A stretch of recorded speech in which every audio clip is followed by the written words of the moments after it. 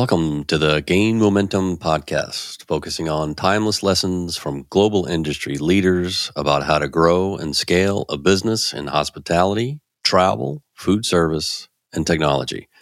I'm Jason Emanis, here with my co-host Adam Mogilinski. Our guest today is Adam Glickman, VP Brand Strategy at Actable. Hello, Adam. Hey, and I'm going to laugh a lot as we do this because we've got two Adams and we're never going to know who you're talking to. So you're stuck in the middle, Jason. It's part of the fun. Yeah. Well, take it away, Adam M. So, Adam, our format for this podcast is we're focusing on timeless lessons for business professionals. And that is about how to scale a business and looking from your expertise and offering timeless pieces of advice and wisdom from your expertise. So, the first question, Adam, when it comes to scaling a business, what is the single piece of advice you would give entrepreneurs from your perspective as a professional in hospitality technology? Sure. And thanks, guys, for having me. Before I kind of jump in and answer your question, just a quick little plug to say who I am, where I'm from. But if you're not familiar, Actable is a technology suite of software designed to increase profitability and drive it what we call up and to the right. And it brings together four tools or four platforms that have years of experience in our space: labor management through hotel effectiveness, business intelligence through ProfitSword, operations execution through Alice, and CapEx planning through Transcendent. And so those four platforms came together and we launched Actable with that idea of how do we drive profits for management companies and increase asset value for owners. So with that background, although Actable is just about a little over, or just about a year old as a business where the pieces have come together, we have teams that have worked with the four products for many years, and they brought to the table immense amounts of industry knowledge, their own culture, their views on how do we grow. And together, we're growing this new business, Actable. And so the way I'd answer this question, I'm going to kind of bring some personal experience in my personal life and some business experience. The biggest thing that entrepreneurs and growing businesses should focus on, in my mind, is, do you have a product that lines up with needs of your target customers? And is that offer something that they need to buy now or in the future? And what I mean by that is, when you think about what you're selling, are you trying to convince them to buy something they don't know that they need? Or can they point to it being a line item? Can they point to how it's going to help them grow or how it's going to help them drive costs down, drive revenues up, improve guest satisfaction?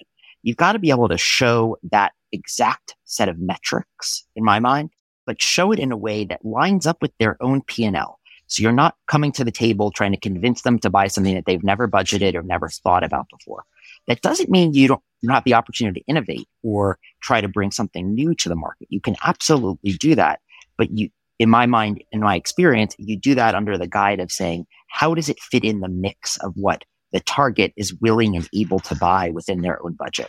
If you can do that, it is much easier to convince people to buy. It's easier to convince people to have a conversation with you about the value proposition you bring to the market. And so I'm going to use a real good Actable example about that. The number one challenge hoteliers face is labor and finding people and having people that can deliver on service, right? Labor is top of mind for every management company, every operator. If you're working in this space, although you may not be able to bring new team members to work in a front desk or work in a housekeeping department, can you show how you can make your current team members more efficient or increase engagement and excitement from your current team members? That is a set of line items or categories already in the vernacular of hoteliers. It opens the door to have a conversation. So for any entrepreneurs listening, anybody looking to launch a new business, start a new business, I challenge you to say, where's what you're working on fitting in the universe of who your target buyer and customer is going to be? And where does it fit in the budget line items of what they can spend on? I would assume you have conversations with customers to grab that vernacular, to grab those problems, how they articulate it, and roll that into your marketing and your sales, even your product development. What's that look like? I think the most important thing is to just have honest conversations with your customers about like what their needs are and what are their needs today, how are their businesses changing, ask your customers questions and just be able to relate to the challenges that they're going through. So personally, I try to, and my colleagues at Actable, try to spend as much time with our customers as we can. We were talking right before the podcast kicked off. We were at the hospitality show last week. Big part of us being there was to engage with our many customers that are there. Many of our customers are members of the AHLA and take part in AHLA boards. And we want to hear from them about changes in their business. Big focus right now is how is technology, like you can't go 2 minutes without someone throwing AI. We'll I'm sure talk about AI on this podcast, but how is somebody addressing changes in technology for day-to-day operations of hotels?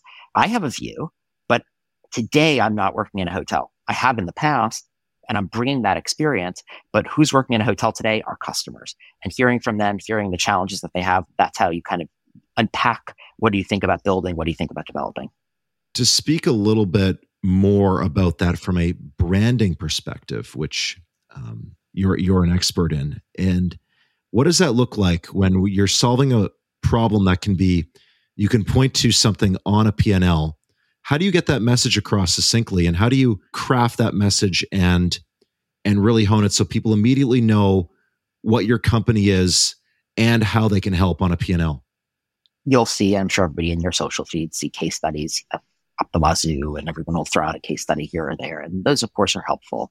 To me, the way I think you showcase how you truly impact the P&L is be able to have a one-on-one or real conversation with your customers to talk about the actual challenges they have, not generic challenges in the industry, and then show them how your service, product, experience, offer, whatever it is, can impact that. And I kind of keep coming back to this core set of principles of, any new entrepreneurs working on something, developing something, growing a business. How is it increasing revenue? How is it decreasing costs? How is it improving experience of our customers? Somebody on our team, Jeremy Ford, one of the original founders of Transcendent, really focused on answering that and challenging his team to those 3 points. Super simple, and I totally love it. As you're sitting with customers and matching back to P&L, can you answer those questions? I own a small business locally, and as I work with our team and I talk to our team and I think about their own opportunities, it's the version of that same thing. It's like, how are you helping customers? How are you finding ways to drive new revenues? How are you finding ways to decrease costs? And at a global level or at an actable level, that's something that we're constantly thinking about, constantly looking at.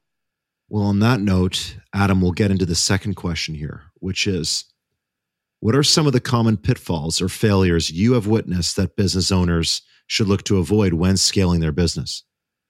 So I'm going to answer the question with one word, and I don't think this will be a surprise. The one word is no. And no is not my answer to your question. That is the answer to the question. It's learning how to say no.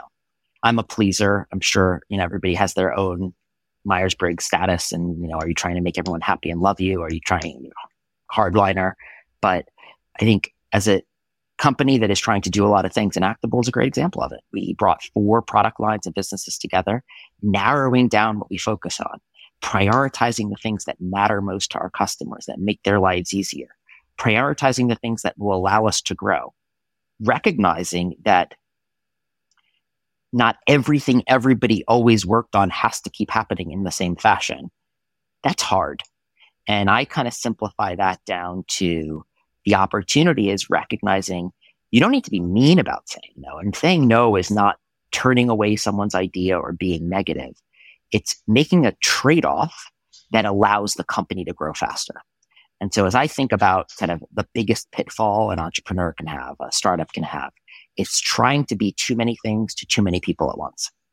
And so I'm going to put my brand hat on for a second, and I kind of answer that same question in a slightly different way. A great brand leader that I worked for many years back kind of spoke to this idea that the most powerful brands, the ones we love, the ones that are meaningful, mean something to someone. But to mean something to someone, they can't mean something to everyone. So pick any brand you like. I'm not going to throw out examples. Pick any brand you like, anyone you resonate with. Does every single person on earth love that brand? Do they have people that dislike that brand, don't connect with that brand? If the answer is yes, then they have a potential to be powerful. What brands out there does everybody unequivocally love and aligns to everybody's needs? It doesn't exist. So to succeed in business is very similar. If you want to be a powerful business, you've got to know who is your target customer. How are you supporting them? How are you supporting them better than anybody else? How are you creating solutions to their problems? And that means you've made trade-offs to say you're not going to solve problems for others in the same exact fashion. And as you think about Actable, and one of the really amazing things that we are doing is positioning ourselves and recognizing we are here to empower hoteliers. We're here to add more value for above line leaders and enable on-property team members to be more successful in their jobs, happier in life, because it's easier to do the work they have to do every day. And the key thing there is, who are we focused on? We are focused on hoteliers.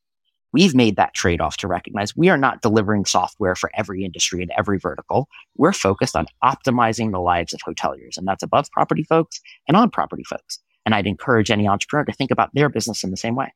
Yeah, a lot of people don't want to niche down. They're afraid to niche down so far that they are super meaningful, but you can be. I mean, I've experienced it myself. Become the master of that, where you niche down, and then you can think about maybe making that next jump. It's interesting that you raised that, talking about finding that niche, finding that, I guess, owning a category or subcategory. How does that happen? How does a company discover what they're best at and then make the decision to be the brand for that category? I don't know if there's a scientific answer to that one, Adam. I think that's something that it's art. Yeah. And I kind of think about branding. Branding is not a science, and it's not just an art. It's this blend, right? Great branders, great brand strategists recognize you have to pull the insights and analyze the data. And there's the science of it. But there's an art side of it, of what's going to connect with your customer and what's going to matter. Just like marketing, what campaign is going to work and why is it going to work? There's data sitting behind it, but there's the art. And that's why there's creatives, and they are so powerful in branding. It's so important in branding. As I think about, like, how do you make the decision? How do you figure out where your sweet spots are? I kind of will keep coming back to customers. Don't try to figure it out on your own. Let your customers tell you what to do. Something I heard last week, and she did a podcast on it, and it's super inspiring leader. One of the keynotes at the Hospitality Show was Kat Cole. She did a great job kind of sharing her story. But one of the comments she brought to the table and kind of offered up was, she talked about the story about at a different point in her career of working with franchisees and working with folks that she was close with in her business. And she challenged them to ask the question of, when do we say no to our customers? And what she meant by that, and she explained this, and she's a podcast that talks to this, but she explained this idea that what she meant by that was, when are we not selling something or offering something that our customers want? Because we're basically turning them down, saying, no, you can't buy this product. You can't buy this service. And to me, that is the way you figure out where your sweet spot is. And I'm going to bring that right back to Actable and bring that back to a lot of the value we are providing. As the pandemic was rolling through and labor became very challenging, company after company, management after company after management company, and kind of go to an AHLA meeting and ask the question of who uses contract labor, and lots of hands get raised. And management companies were not able to compare and contrast their contract labor team members to their direct team members, their employees. And our version of asking a customer, what can we not provide, or what are we saying no to, was, how can we better allow you to look at your contract team members side by side to your employees so that they can swap shifts, or you can compare the productivity and the value and the cost per period, or set of rooms cleaned, or HPOR, whatever metric you want to use, but comparing contract labor team members to your own employees. And that is an ability that our customers needed because of the rapid growth in contract labor. And so us as the business, it was our customers telling us, hey, I would love a tool that lets me swap shifts, or I'd like better visibility into how do I compare contract labor team members to my full-time team members to know where I'm investing or what I should invest in next. I would love to know if, pre-pandemic, everyone looked at overtime as this bad thing, like you want to avoid overtime at all costs. Well, guess what? During the pandemic, overtime was not a thing you avoided at all costs. Overtime was a thing you actually went to try to go get, because if you could get your own team to do overtime and they were willing to, and it didn't cause them a higher rate of attrition, you would not need as much contract labor, which was at an even higher cost than overtime. So those are the kinds of things that I'd say, by talking to your customers, engaging, probing, figure out what you're not solving that someone else is. That'll help you understand what you should focus on next. Totally agree. Totally. Customers will tell you. And he who articulates the problem best has the solution. And you combine that with niche down. So let's just say you take that example, and that was an example from, I'm just spitballing here, a 200 hotel management company, right? This is exactly how they outlined the problem. And you have mastered it. You have mastered the solution. You have mastered how to articulate it. And you just take that down the street. You've niched down and you own that problem. And everybody down the street, they can't help but think, Adam's got the answer. I mean, listen to the way he talks. Listen to that case study that, the guy down the street looks just like me. He solved it. Yeah, and look, if you're focused on a business that's in hospitality, one of the cool things about our industry is it's very incestuous. We all know each other and we're all connected, right? The person that I worked for as my first DOS 20 some odd years ago, we're on LinkedIn, and she's bounced to 3 other companies, and one day we will work together again. And that is what makes our industry so fantastic.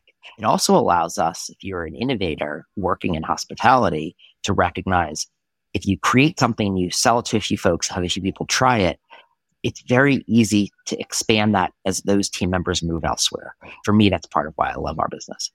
Yeah, I guess that's your customers are moving to other hotels. All this talk about maintaining relationships with customers, that takes up a lot of time, though. How do you manage that? How do you ensure that you have enough time to actually reach out to customers and find out their needs, as well as run a business? Again, that's a question that I feel like there is not an answer to. That's part of being an entrepreneurial company. I think, Adam, as you're addressing how do you engage with customers, do all the things that need to happen, I think about it as prioritization. And there are some businesses that recognize working closely with customers and engaging with them is always going to be top of that priority list. My personal view is those are the companies, those are the businesses that win. Those are the entrepreneurial endeavors that grow. The sales will come. If you can engage with your customers, if you can show value to your customers, the sales will come. Differentiate, based on what your business is. Do you have the best reviews? Do you have local relationships? Can you answer those questions wholeheartely? Invest your time there. One more area that I think we haven't addressed yet on this podcast, but I think is in my mind, a life lesson around any business, whether you're in hotels or not. Invest in your people, and your people will deliver your customers. And I think that is another area, Adam, that I would really challenge your listeners to think about. How are you engaging with your frontline team members? Are you thinking about the challenges that they have today? Are you thinking about how those might have been different than they were a year ago? And what are you doing to enable them so that they can both do their jobs and do their jobs successfully, but also engage with your customers, because they're the ones that are going to most likely prevent churn and customers from going away or help you get new ones. And an example of that is, thinking about our industry. We all talked about kind of the revenge travel since July, right? And we're all watching the stats. Florida is a tourist destination at the moment, is not doing fantastic because it's down compared to how it did a year ago and 2 years ago, when there was a huge amount of domestic travel in the US because people weren't leaving internationally. And this summer, there's a larger volume of flights to Europe than ever before. Everyone's going away because they couldn't go away for a while, right? What I mean by that, though, and why I'm thinking about a real life example, think about all those frontline hotel team members that worked at resorts in Florida or California or Hawaii, or destinations that were literally bombarded during the pandemic. How was their day-to-day job? How hard was it? There were higher ADRs, which meant customers were paying more, which meant they had a higher set of expectations. There were fewer team members working to do the same job that 2 or 3 years ago maybe had 1.5x people doing the same function. How did they feel? And how were they embraced by their managers? What engagement tools were put in place to both keep them and retain them and make them feel part of their teams? I'm willing to bet that the management companies that had the most success during the pandemic with retaining team members, seeing lower turnover, are the ones that built. And I've talked on panels with folks from partners like Davidson or Peachtree, and we think about how much work went into culture building and platforms. Those are put in place and really meant to say, how come we're a differentiated employer to deliver for our frontline team members? Because our frontline team members are the ones that we're delivering for guests. So that's kind of how I think about it. It's like if you're not engaged, if you're not doing all these actions by engaging with your customers directly, but then putting the hours and time into engaging with your frontline team members, because they're the ones that are most likely engaging with your customers, then you have an opportunity where maybe you are not going to succeed to the level you want to. That's fantastic. You mentioned earlier about what's working and finding what's working, and that ties into our third question here. Adam, what do you see as the key opportunities and challenges for hospitality technology companies in 2023 and beyond? I don't think anybody can go a day now without AI being, be on a newsletter, engage, learn about, and everyone should. I think it's awesome, and there's so many cool things that could happen between LLMs and using tools to help make life simpler on a day-to-day basis, or pushing out marketing messages, whatever it might be. But to me, the opportunity for hospitality companies, in an area that we're really dialing up at Actable, is focusing on how do you translate data into something that's actionable. And so the way I think about it is data is the input. Lots of data, tons of stats, tons of information, more ways to benchmark and compare and contrast up than we've ever had before. But it can be very overwhelming. And not every person in an organization needs all of the same data. The information a housekeeping manager needs to make better decisions about staffing his or her department is different than the COO needs for thinking about a group of 20 hotels, which might be different than the person at a brand organization needs that's thinking about the brand health of brand X.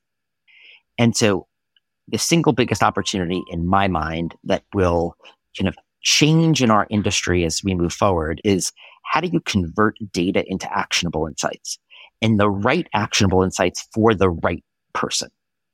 And that's, I think, what will be the pivot shift, so to speak. We've always been an industry that I don't want to say is anti-technology, but just been slower to embrace and take action on new tools, new platforms. And a lot of it comes down to like the historic GDS and reservation systems. Many of us are used to knowing that bringing a green screen until just a few years ago, right? I don't think we are afforded that opportunity anymore, because we're going to have to think about how do you leverage, whether it is AI or it's broader databases or it's insights from a database or rules engines, whatever it looks like. How do you leverage those to be more efficient with the labor and the teams that you have? How do you leverage that to get the same task done at a lower cost, or leverage it to figure out how do you drive a little bit of incremental revenue? So that's my take. How do we turn data into actionable insights, and let's make sure that they are the right actionable insights for the right person so they can actually use them? Are you hearing a lot from hoteliers that that's an area of need? I mean, are they like, they have so much data, it's like, I don't know what to do with this? Yeah, like, look, I think someone may not come to us or me and say, hey, I have an infinite amount of data. But you think about the number of systems and tools that are out there, and it is overwhelming. And I interpret, I can't say that word. I interpret somebody saying, I'm getting emails and calls nonstop about selling me this new product, right? How many, just you guys, case study of 2, in the last day, how many unsolicited bot generated sales emails did you get? I'm willing to bet that that is north of 10, I'm sure, right? Our hoteliers are getting the same thing. So all these people trying to sell them all these things, and each one of these things have another dashboard or another email summary, right? It adds up. It's how do you choose what to focus on? And the companies in my mind that are going to win are the ones that are able to identify the right things to focus on and serve those up very seamlessly for their customers, for their users. And that's what Actable is focused on doing. We're taking the tools that we have and serving them up more broadly to our customers. So if you're a customer that uses ProfitSort and Hotel Effectiveness, the information from those 2 platforms actually comes together now, making it much easier to interpret, much easier to make decisions off of. Those are the kinds of actions that, in my mind, the companies that win are going to take, just as there's more and more stuff out there. It's noise. And how do you turn the noise into not noise? Yeah, the whole idea of noise in data is just, it's tremendous. It's almost too much. But I've also heard that actionable insights are only as good as the questions you then ask against those insights. So I'm wondering if you could just provide an example, just a specific example of actionable insight that could be derived from one of those integrations, and then what questions you can then ask to get even more granular to guide to guide a hotel business from there? Yeah, so I'm going to answer the second half of your question and then revert back to the first half. And I think why I'm going to do that is I want to give an example of something. Something that we've noticed as we've moved from 19 to 20, 21. Think about how many mid-level managers, operations managers left our industry during the pandemic when everyone got laid off, right? And then a lot of them moved to other industries and they did not return.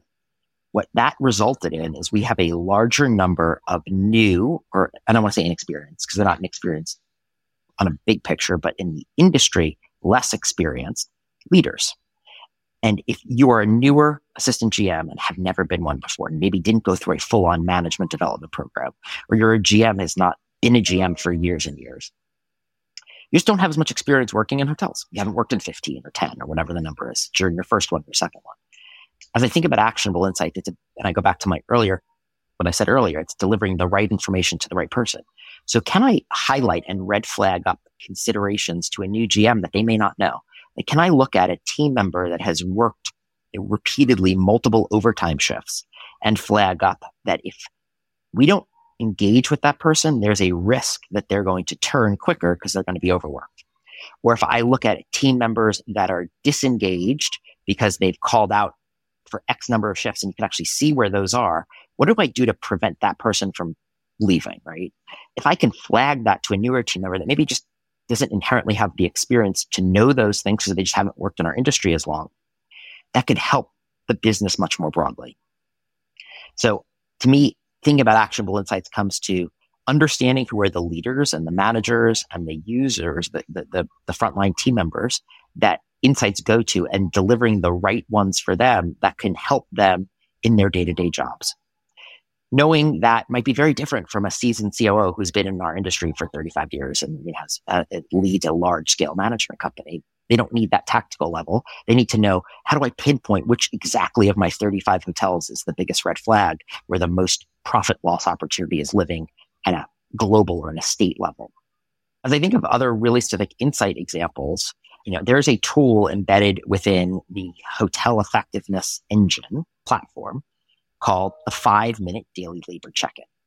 And the whole premise behind it is for a team, a manager in operations to really just check against the labor standard of the brand of hotel that they're running against the future looking next 2 weeks of the labor that they have or the team members that they have staffed. Where are they under? Where are they over? Where are they not matching up to standard? What are the kind of things to be looking at so they can literally pinpoint in? And that's a tool that's part of the platform that we've had for years. Taking that idea and then blowing that across a hotel operation. Think about, can you pinpoint things like, are operations costs in the front office too high because you are overstaffing on what are forecast to be slower periods? And do you have a risk of bad guest experience because you're understaffing on what could be higher periods? If I'm a newer manager and I don't know my exact trends and pattern changes, the total staff in a time period or a week or 2 weeks might be fine, but the way it's broken down might not be. And if that could get flagged up, if that insight could be served up, not after the fact when I'm looking at a labor report, but before it actually happens to make schedule changes, think about how that can improve guest experience for the guest that happens to show up when it would have been understaffed or the day would have been understaffed. Think about how it can make the life of the manager better at that period, which would reduce their stress of dealing with upset customers who are waiting too long in a lobby.